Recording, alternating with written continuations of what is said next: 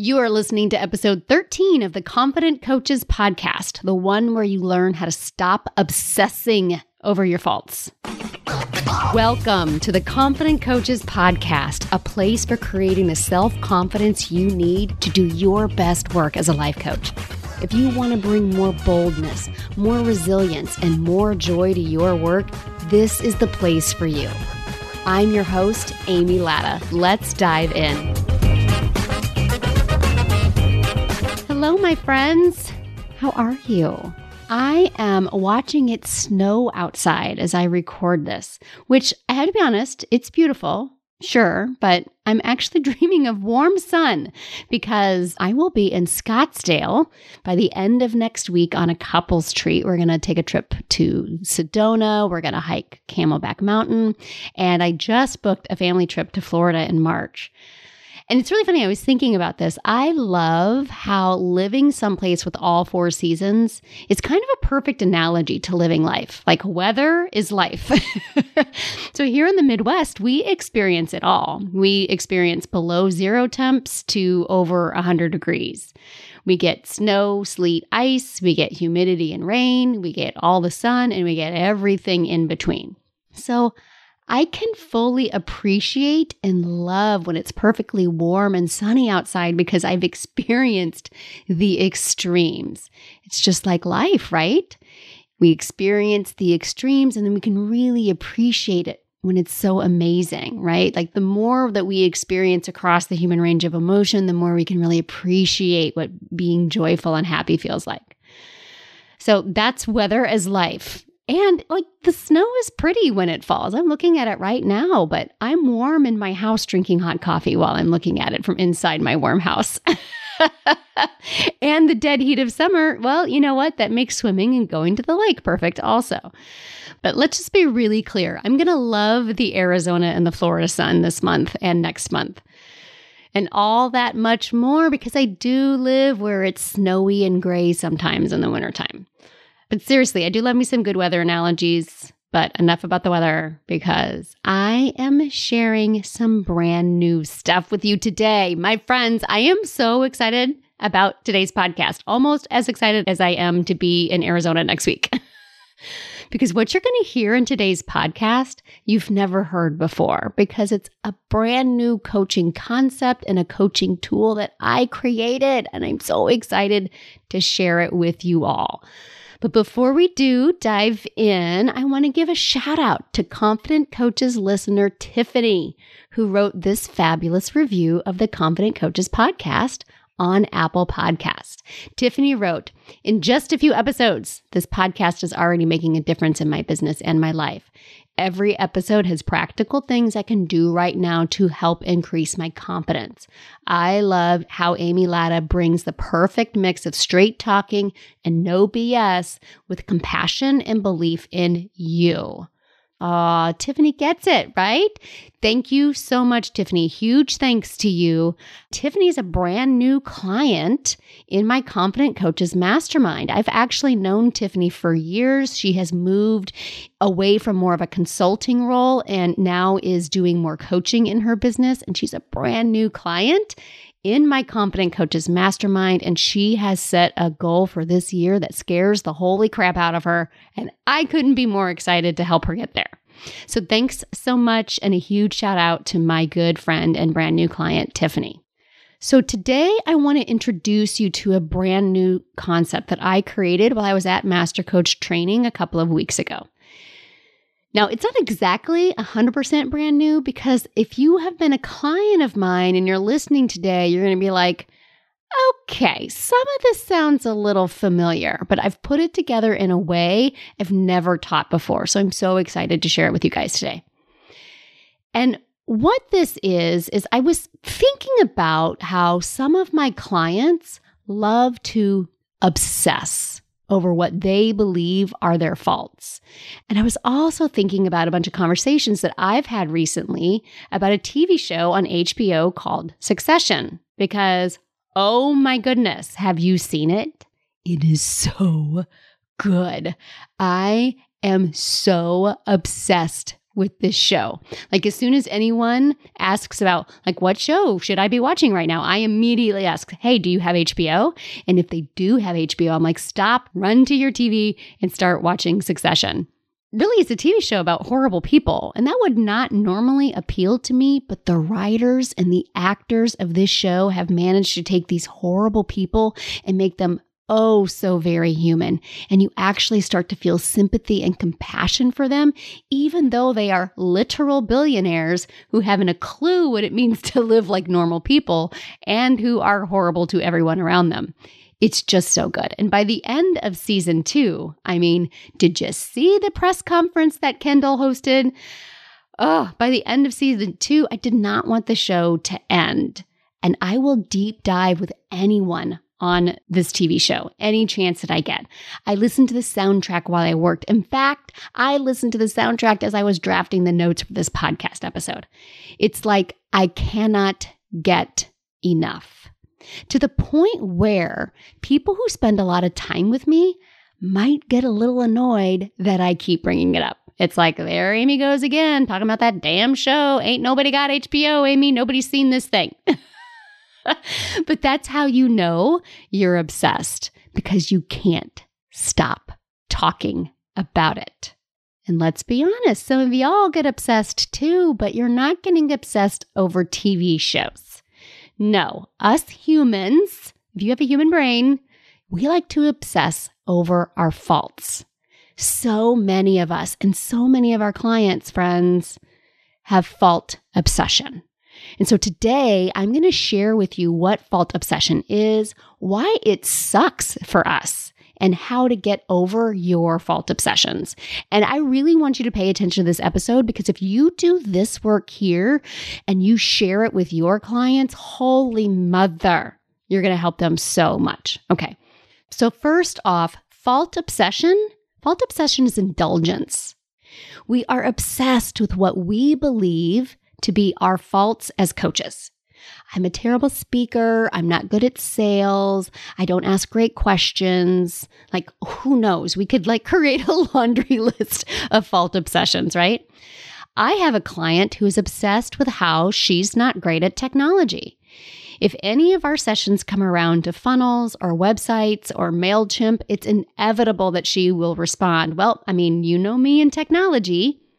She has repeated this fault so many times, she's become really comfortable with it. I mean, sure, she feels crappy thinking about it.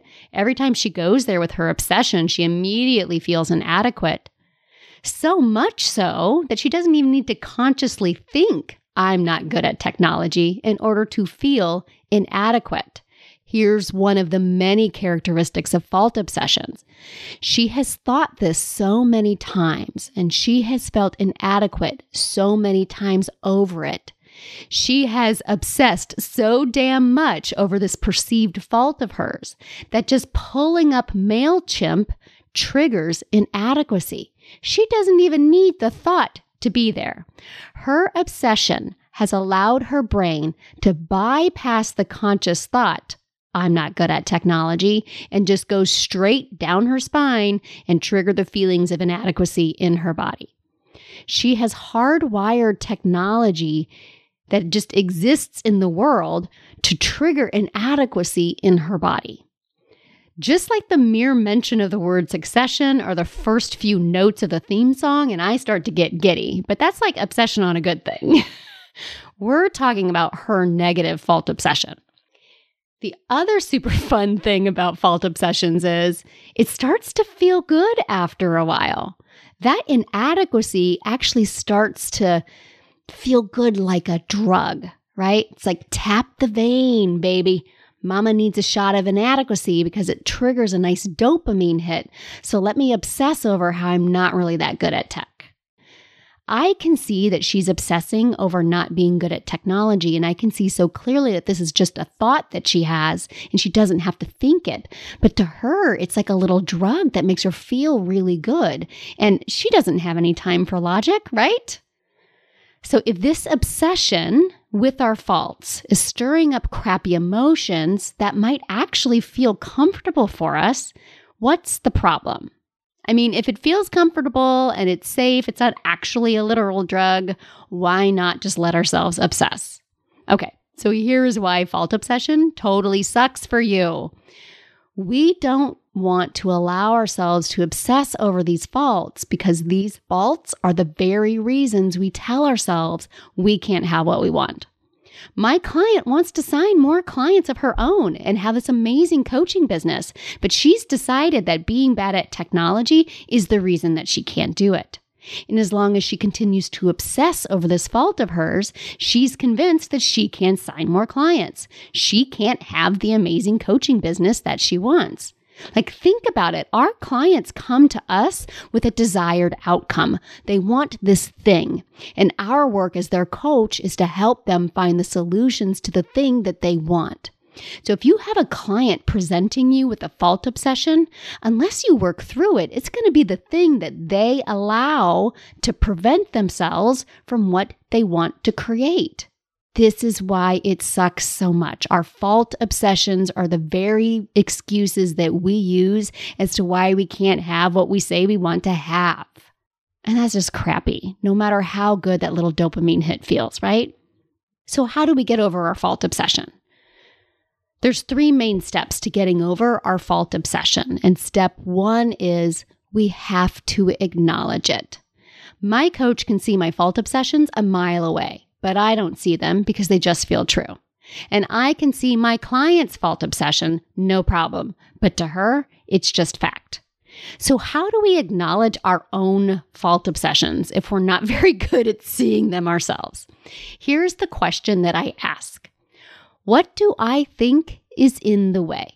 I can't remember where I heard the phrase, but there's this phrase that goes like this. What's in the way is the way. It's the idea that the thing I keep butting up against, that thing that every time it comes up, I run away. It's that thing that's been pointed out to me, but I have yet to deal with. That thing, it's in the way between where I am and where I want to go. And if I would only lean into it, if I would only go there into the thing that's in my way, almost always I find it is the way to get what I want. What's in the way is the way. You have to go through it in order to get to the other side. We spend all this time trying to walk around it, yelling at it, reacting to it. But if we would just go through it and deal with it, then we could get to the other side. So what do you think is the biggest thing standing between you and your goal? What have you kept butting up against? What have you not dealt with? It's a very good chance that that is your fault obsession. Acknowledging our fault obsession requires us to be honest with ourselves about what we use as an excuse for not having what we want, and our willingness to see that it's possible that this is just an excuse and not actual truth. If we do struggle to find it on our own, if you can't identify the what's in the way is the way for yourself, then we can always ask other people, friends and mentors, and especially our own coaches. Ask them, what do I bring up all the time? What are you sick and tired of hearing me talk about when we bring up me wanting to create what I want? What do you hear me always say is a struggle? What would you call an excuse if I were being honest and you were being honest with me? And then be willing to hear what they have to say and be open to their honest feedback. Because what they share with you may very well be the thing that's in the way of you and the business you want to create. It's your fault obsession. And once we acknowledge it, once we know, then we can get to work on it. And that's where step 2 comes in, debunking the fault.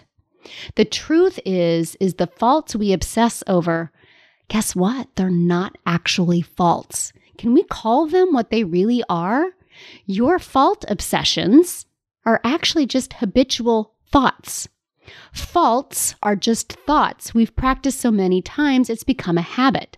Remember, nothing is ever really a fault, unless we're talking about the fault lines that create earthquakes.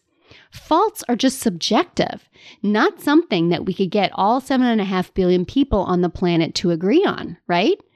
So it's not true that my client just isn't good at technology.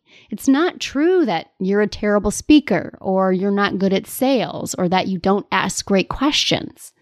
These so-called faults are just habitual thoughts. And this is the best news because habitual thoughts are just habits, and all habits can be changed.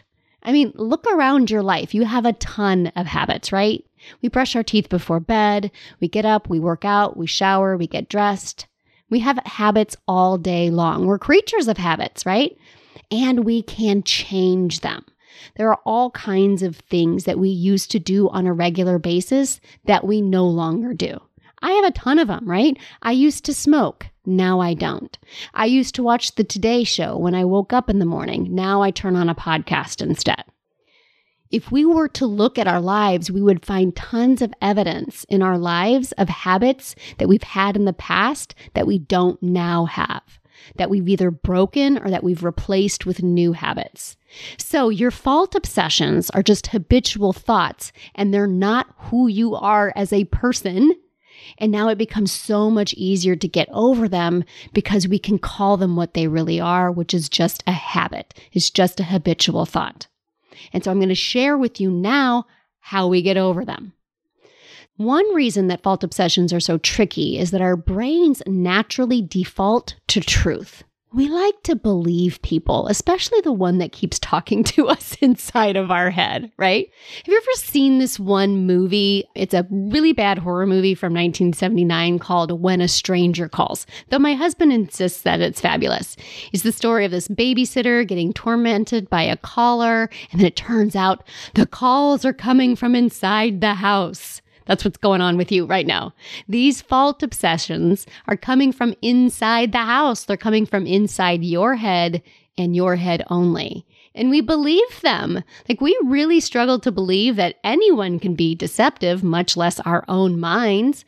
And we're just not that great at detecting deception in others, but especially in ourselves, because we really want to believe what we're hearing.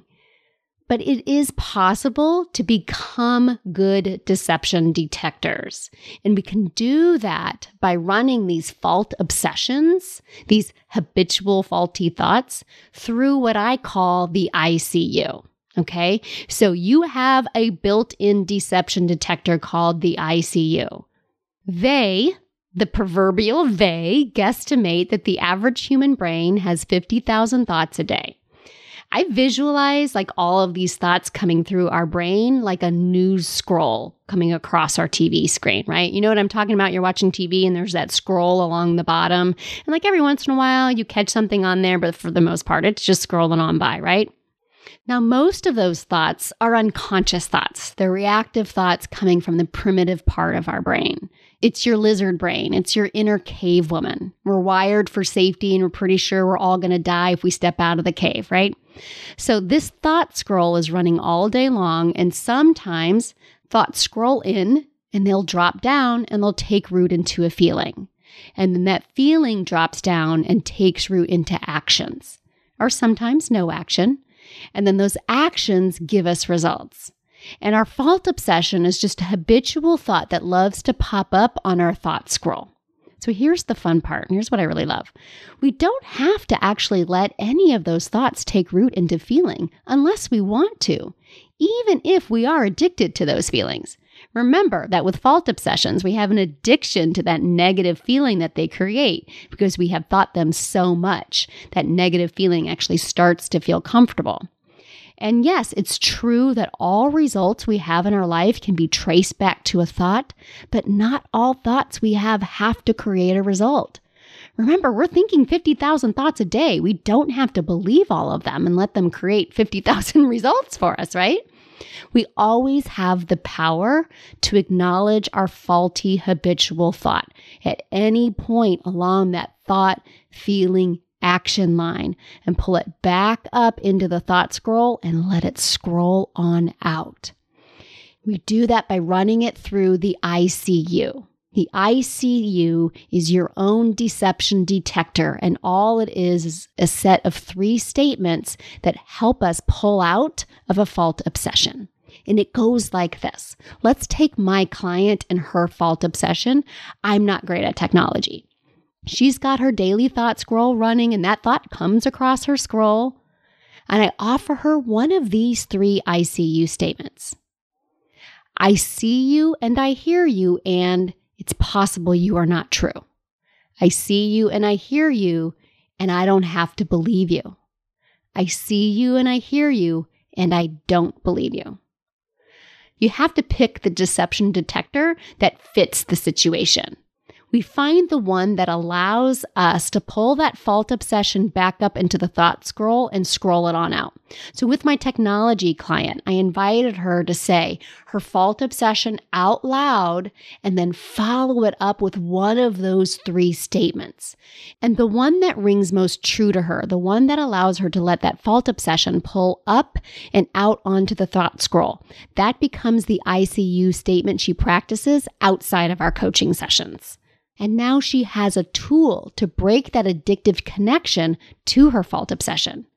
I'm not great at technology comes across the thought scroll, and she runs it through the ICU. I see you, I hear you, and it's possible you're not true. And as our brains start to believe that it's possible you're not true, she has 2 more statements that she can ramp that up with. I see you and I hear you, and I don't have to believe you. And she goes and she practices that regularly, and eventually onto I don't believe you. I've run so many of my own fault obsessions through my ICU, and most of them are now at the and I don't even believe you stage. I mean, the fault obsessions keep coming across the thought scroll. I just don't have to believe it anymore because I've practiced this enough time. I mean, of course, my brain also keeps creating new fault obsessions as I keep growing my business, but no worries because I've created a tool for that. So, it's fine to obsess about TV shows or anything like that, but the faults we obsess over only keep us from what we say we really want. There is no upside to a fault obsession, only your time and energy. So here's your work this week. I invite you to find a fault obsession of your own. So that's step 1, what's in the way? What is preventing you from having what you want, the thing you use as your excuse? If you aren't sure what it is, ask your closest confidant because they will probably know because they've heard you repeat it over and over again and they're kind of sick of hearing it. All right? So acknowledge that this is not a fault because step 2, debunk that fault. This is not an actual fault that you have. It's a habitual thought you have thought over and over again. Remember, there are no faults, only habitual thoughts that you use as an excuse as to why you can't have what you want. And then step 3, run that fault habit thought through the ICU. As it comes across your thought scroll and it tries to drop down into a feeling and then into actions. I see you, I hear you, it's possible you're not true. I see you, I hear you, I don't have to believe you. Or I see you, I hear you, and I don't believe you. Run it through the ICU and practice and let it become just another thought in your thought scroll. And seriously, if you have HBO, hit me up so we can talk about Succession, okay? All right, my friends, until next week. Congratulations to Avery Stone, the grand prize winner of the Confident Coaches podcast launch giveaway. Avery won an Apple Watch just by subscribing, rating, and reviewing the podcast on Apple Podcasts. So while the prizes have all been given away, I hope you loved today's show. And if you did, make sure you don't miss an episode. Subscribe to the Confident Coaches podcasts on Apple Podcasts, Spotify, or wherever you listen to your podcasts. And while there's no fabulous prizes left to give away, you will have my undying love and possibly be one of the listener shoutouts if you rate and review to let me know what you think and to help others find the Confident Coaches podcast, because this is some good stuff and we shouldn't be keeping it to ourselves. It doesn't have to be a 5-star review. I genuinely want to know what you think of the show so I can continue producing fabulous podcasts that provide tons of value to you. All right? Thanks, friends. Thanks so much for listening to the Confident Coaches podcast. I invite you to learn more. Come visit me at amylatta.com. And until next week, let's go do epic stuff.